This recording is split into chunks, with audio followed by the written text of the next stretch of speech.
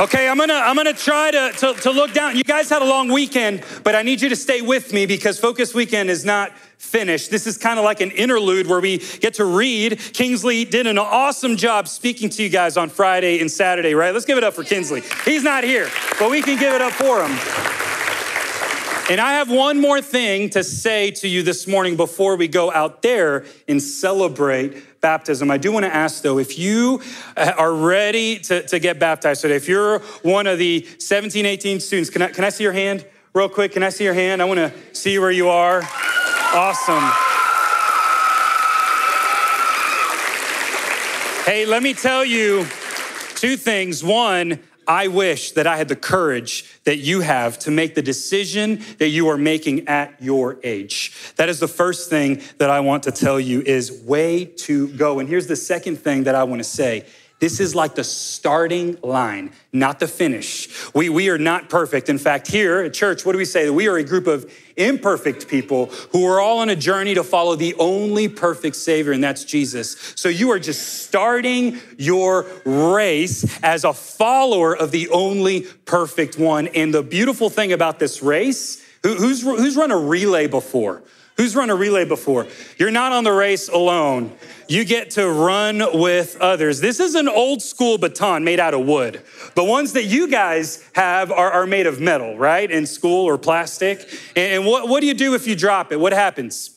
You get disqualified. Well, that's not the case in our faith, all right? There's no disqualification. Once we have the baton, once we have the gospel of Jesus in our hearts, there's no such things as disqualification. I just wanted to get that out of the way. But this morning, we're gonna look at how to be unashamed heralds. Can we say heralds together? 1, 2, 3.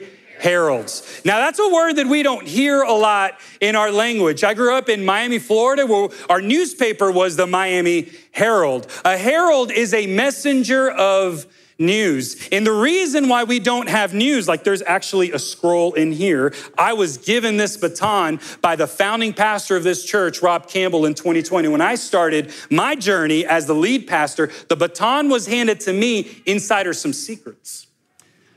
Secrets. It's in the Bible, actually, John 15 and 2 Timothy 2. That's the secret. To continue to pursue Jesus, abide in him. And you know what 2 Timothy 2:2 says? To pass the baton on, to entrust this to the next generation. Y'all, that's you guys. If you're sitting here, I hope that you take this to heart, that you see what God is doing in the next generation. The gospel is moving forth in this world, and he is going to use y'all to be his messengers and to continue his message. So who wants this baton? I'll wait. I'll do the message and then I'll hand it off. We'll do that at the end. So here's what we're gonna do. We're gonna read a couple of passages and then we're going to learn how to be unashamed heralds, how to be unashamed messengers of Jesus. You guys learned about Jesus yesterday, and here's where I want to turn to. I want to turn to some heralds in ancient history. First, recent history. About 6 months ago, there was a proclamation in the United Kingdom. That guy was a herald. The Queen passed away. I know, wasn't that good? Queen passed away, and that guy blew the trumpet and said, "Hear ye, hear ye." There is now a king that took his place, King Charles III. He became the new king of the United Kingdom. Again, we don't do this proclamation stuff. What do we do now? We tweet, we post on YouTube, we do TikTok videos. That's the way that good or news is passed along. Most of that is not good news. Most of that is bad news. This was good news. 2,500 years ago or so, this is a legend. I'm gonna get his name wrong. I practiced, but now I forgot. Pheidippides, there it is. He was an ancient Greek dude, and he ran the first marathon. There was a battle on the coast of Greece, and they won that battle, and he was so excited to share the news of victory in war that he actually ran for 26 miles. And you know what happened when he gave the news? He died. Yeah, you guys know it. So drink water when you run long distance. And make sure that you drink those energy gels. He didn't have those. We have those now. So we can run marathons and all of that stuff. But he gave this message of victory. The battle is won. We won. The Persians are not going to come and take over. That was some good news, but the best news of all, we celebrate this Sunday. This is called Palm Sunday because Jesus, the King of Kings, the one who defeated death once and for all, came riding into the city called Jerusalem on a donkey. He was proclaiming that the kingdom of God had come to earth, that he was going to defeat the enemy called death, that he was going to pay the price that our sin deserved, canceling this punishment of eternal damnation and instead giving us eternal life. What did Jesus proclaim? What did Jesus proclaim? Let's turn here to Luke chapter 4. This is Jesus' homecoming. So he goes back to his hometown. We're rewinding now in the life of Jesus. And it says that Jesus went to Nazareth where he had been brought up. So if you guys go off to college, and then maybe you do this would be like coming back to Wimberley or St. Marcus or Kyle or wherever home is. He came back home and on the Sabbath day, and that was their Sunday. So it was in a congregation like this. Jesus went into the synagogue as was his custom. He stood up to read, and the scroll of the prophet Isaiah was handed to him. And unrolling it, he found the place where it is written. Now, this is before chapters and verses, right? So he found the place where it is written, and he reads from this Old Testament book of Isaiah. Listen, because this is what Jesus came to proclaim. He said, "The Spirit of the Lord is on me because he has anointed me to proclaim good news to the poor. He has sent me to proclaim freedom for the prisoners and recovery of sight for the blind, to set the oppressed free, and to proclaim the year of the Lord's favor." Then he rolled up the scroll, gave it back to the attendant, and he sat down. The eyes of everyone in the synagogue were fastened on him, and he began by saying to them, "Today, this scripture is fulfilled in your hearing." Everyone say hearing. You guys heard a word this weekend that Jesus proclaimed, that he came to set us free from sin, that he came to bring us that good news, and he came to proclaim his favor on you and I. That means that he loves you and that he's with you no matter what may be going on in your life, in my life. That's what Jesus came to proclaim. And now I'm going to flip over. We read some of these verses yesterday in Romans. Kingsley showed you these, but I want us to now hop back into our series that we've been walking through in the book of Romans, this idea that Paul is unashamed of the gospel. And we're going to learn 3 keys on how to be unashamed heralds. Where we are is last week, we saw that Paul was broken. He was anguished. We talked about what it looks like to have this holy anguish, to look at our lost brothers and sisters, our friends, our family members, those that don't yet know Jesus, and instead of judgment, to have great compassion. Paul experienced that for his own people group, the Jews, the Israelites. And so then he talks now about this good news of Jesus, starting in verse 5 in Romans 10. "For Moses writes about the righteousness that is based on the law, that the person who does the commandments shall live by them. But the righteousness based on faith says, do not say in your heart, who will ascend into heaven, that is to bring Christ down, or who will descend into the abyss, that is to bring Christ up from the dead." Here's what Paul is saying. He's saying that there's no way for us to earn God's favor by anything that we do on our own.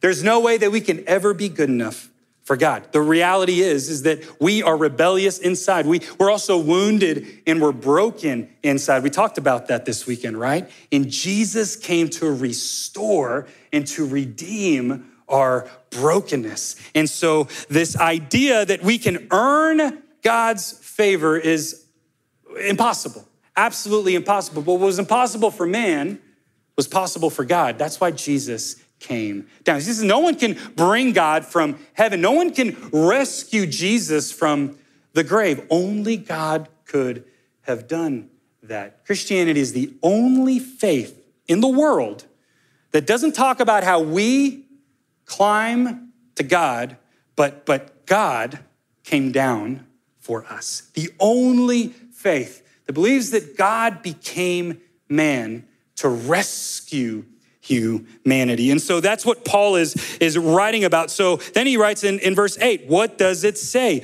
The word is near you in your faith and in your heart. He's quoting Deuteronomy 30 back in the Old Testament. That word, the word of faith that we proclaim. So here we go. Paul is proclaiming, he's talking about this message, and that is the word of faith. This is Greek word called rhema. Can we say that together? Rhema.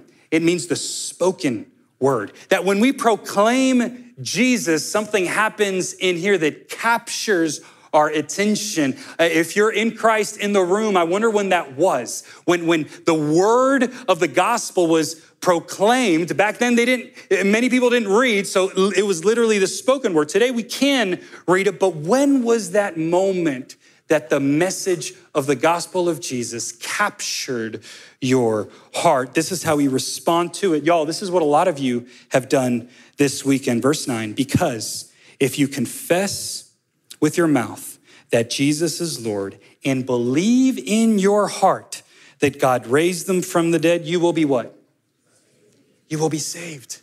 Saved from what? Saved from the punishment that your sin and my sin deserves. He saves us. He declares us not guilty when we are totally guilty. That is good news. Many of you have received that good news this weekend, and I celebrate you. Some of you are still thinking about that good news, and this is a place where you are welcome to come and to really look at what it looks like to follow Jesus. Many of us in the room have said yes to Jesus, and I know that there's also some in the room. Maybe you're here to celebrate your kid going through Focus, and you're thinking about what it looks like to follow Jesus. There are 3 words that I want to focus in on this morning, and that is proclaim, believe, and confess. Proclaim, believe, and confess, because I believe that these are the secrets of how we can be unashamed heralds for Jesus, whether for the first time by saying yes to him or by going out and sharing his good word with those around us. Let me continue reading verses 11 through 15, and then we'll talk about these 3 words. For the scripture says, everyone who believes in him will not be put to shame. What Paul is saying here is that when we acknowledge, when we're unashamed for Jesus, then he will be unashamed of us when we come into the heaven. We will never be put to shame, even when we're rejected by our friend group, even when we look like outsiders here on earth. This word says that God will never put us to ultimate shame. For there is no distinction between Jew and Greek, for the same Lord is Lord of all, bestowing his riches on all who call on him. For everyone who calls on the name of the Lord will be saved. So here we go. How do we go? Well, in 14, there's the problem. How are they to call on one in whom they have not believed? And how are they to believe in one in whom they have never heard? And how are they to hear without someone to proclaim him? And how are they to proclaim him unless they are sent? As it is written, how beautiful are the feet of those who bring good news. Believe, confess, proclaim. If you're getting baptized today, if you're celebrating this new journey in Jesus, I want you to hold on to these 3 words. First of all, believe. This Greek word is pisteo. Let's say that together just because it's fun. Pisteo. Isn't that fun? Say that one more time. Pisteo. Yeah, there you go. Believe literally means to trust, to entrust ourselves to someone. So not only are we believing that we know who God is, but we're believing in here. We are convicted that what we believe is really true. We trust Jesus at our core. So no matter what happens in life, we hold on to that truth. Here's a question. What are we trusting in? What are we trusting in? There are many things that we can put our trust in. You can put your trust in yourself. You can put your trust in your own abilities to do things, in your own intellect, in your own efforts. Oftentimes, that's what our individualistic culture puts their trust in me. The problem with me is that I will let me down. And the other thing that we entrust ourselves is we entrust ourselves to other humans, to other people. And what's the problem there? Is other people will always let us down. But God never will. He will never let us down. We can always trust in him. Here's what Hebrews 6:19-20 says. This hope is a strong and trustworthy anchor for our souls. It leads us through the curtain into God's inner sanctuary. Jesus has already gone in there for us. In the Old Testament, the holiest place on the planet was the inner sanctuary of the temple of God. And what the author of Hebrews is telling us is that Jesus went into this inner sanctuary place where the presence of God was at, the only place where God's presence was really at. And he not only went in, but he was also the sacrifice that allowed that presence to come out of the temple into our hearts so that we can be sure that he will never leave us or forsake us. Believe. What are you believing in? Where is your trust? Let's put up that question. Where do I put my trust in? That's a question that not only for students, but all of us. Where is our trust? What are we trusting in? Is it our finances? Is it our vocation? Or is it in Jesus at our core? Second word is confess. Let's say that together. Confess. And the Greek word here is also fun. Let's say this together. Homologeo. Ready? Homologeo. That means to agree. It's the spoken word. It's this rhema word of faith. So not only are we to believe in our heart, but we're also to confess with our mouths that Jesus is Lord. We make that belief statement once when we come to faith in Jesus. We say, I believe in Jesus. I believe that he paid that he paid for my life with his. I believe that I am saved. Thanks for what he did. And then we deny ourselves. We take up our cross and we follow him every day. It's an everyday confession that we get. So we confess and we live for Jesus every day. When it comes to heralding, when it comes to evangelism and proclaiming God's truth, there's really three different thoughts that I've heard in my faith. The number one is just keep it to yourself. I was raised this way. My faith is my faith. I don't want to step on anybody else's toes. So when anybody like me would share, like I'm sharing right now, I'd get all uncomfortable and be like, but I don't want to offend anybody. I want to keep my faith to myself. The good part of that is that it was truly in my heart. The problem with that is that there's more to it. We have to confess. We have to use our words. Another way is that you've probably heard this quote, preach the gospel always and use words when necessary. Yeah, so preach by the way that you live, not by the words that you say. How about we do both? Let's live it out. Let's live it out. And let's also use our words. That's this rhema word that we need to proclaim. We need to talk about Jesus. In the cafeteria, I challenge you, talk about Jesus. When your teacher says, hey, you can have a 5-minute break, talk about Jesus. On the sideline of your athletics and in between debate and band and all these other activities, talk about Jesus, this confessing with our mouth that Jesus is Lord. Here's why Jesus is calling us to do this, because he wants us to match what's in here. The problem oftentimes is that what's in here is not the same as what's out here. We believe, but we don't act like it. Or we act like it too much. All we do is talk about it, but we're not really living in it. In fact, this is what Jesus is saying in Matthew chapter 12. He is calling out the Pharisees. These are these hypocrites at the time. They looked really good on the outside, but they were rotten on the inside. He compares them to a tree and he says, make a tree good and its fruit will be good, or make a tree bad and its fruit will be bad. For a tree is recognized by its fruit. You brood of vipers, not a compliment. How can you who are evil say anything good? For the mouth speaks what the heart is full of. We need to confess We need to homologeo. We need to make sure that our mouth, that what we say and what we do matches what is in our hearts. Here's a question for us this morning. Do my actions line up with my convictions? And this is something that we continually wrestle with.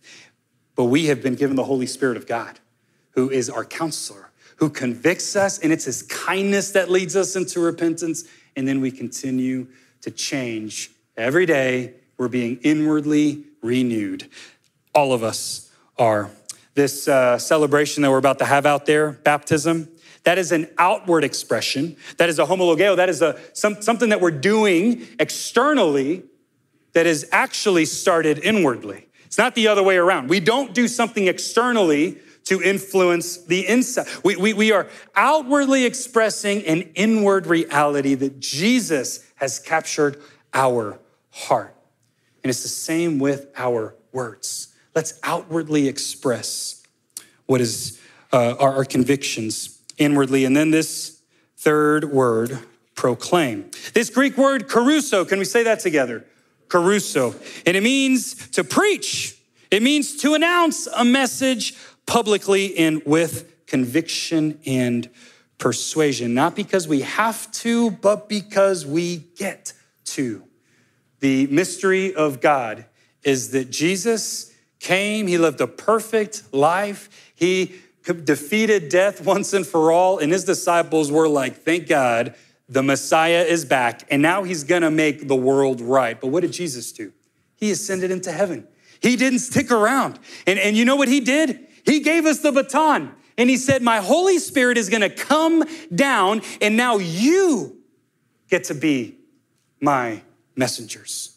It's us who get to take the good news of Jesus to the ends of the earth. Why would God choose imperfect people like you or me? It's a mystery, but it's also a great privilege that we have. And all of you, imagine what would happen if all of you were to take this seriously and take this to your friends and to your family members, that Jesus came to save and redeem all of humanity. It has filled me with incredible confidence. I was working in Washington, D.C. as a herald, as a messenger at the Supreme Court. I wore a fancy suit.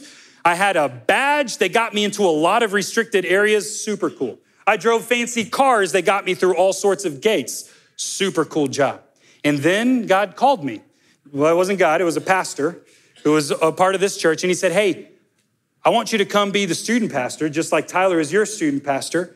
And I changed my job from being a herald in Washington, D.C. for our government to being a herald of the good news. But here's what happened. When I started walking in the cafeteria, I would say, hey, how you doing? And then I'd get one of these. Oh boy, here he comes again. He's gonna talk to me about community group.